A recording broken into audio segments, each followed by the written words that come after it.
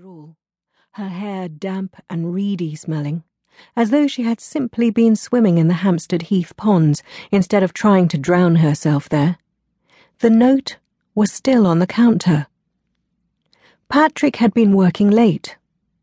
She wasn't sure if she had failed to end her life because she was too lazy and non-committal. She hadn't tried hard enough. The gentle, shallow water hadn't tried hard enough either. It had bobbed her back up again and offered no helpful current. Perhaps, like the water, she was just too kind. It was kinder for everyone if she lived, wasn't it? All life, even a life as unimportant as hers, performed some kindness to those it touched. Wouldn't her husband, if no one else, appreciate this kindness? Or perhaps that was just vanity. She hadn't destroyed the note, but had smoothed it into their diary on the kitchen table, as one might a shopping list, or a love letter, or a poem. But Patrick had never noticed it, because he didn't make appointments, she supposed.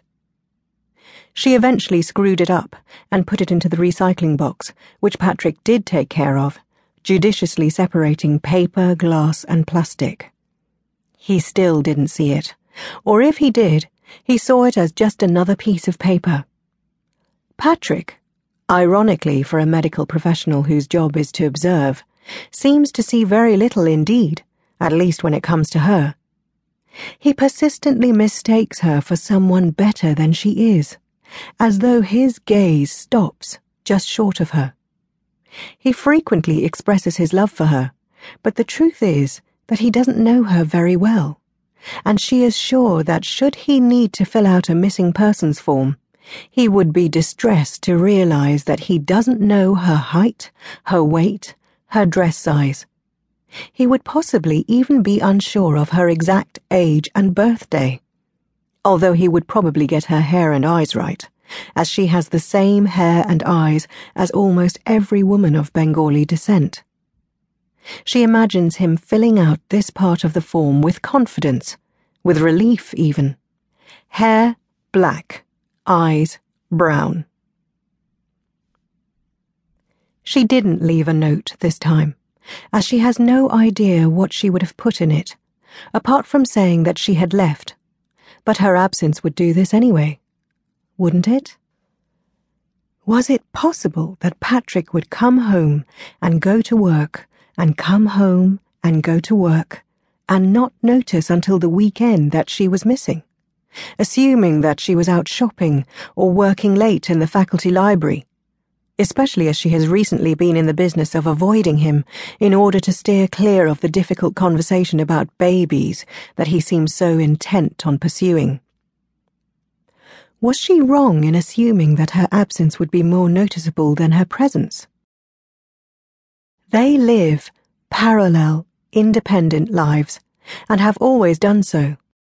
He complains that even when she's in, she's out.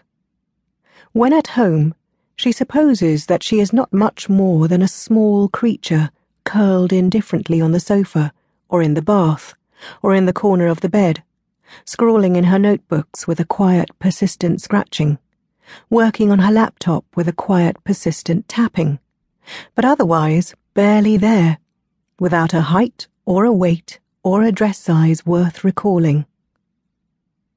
She supposes that such a note should say the truth about why she is leaving, but there is no larger truth. There is nothing significant. There is no big, important question to be answered. She has not had an affair. She is not in trouble with the law or in debt.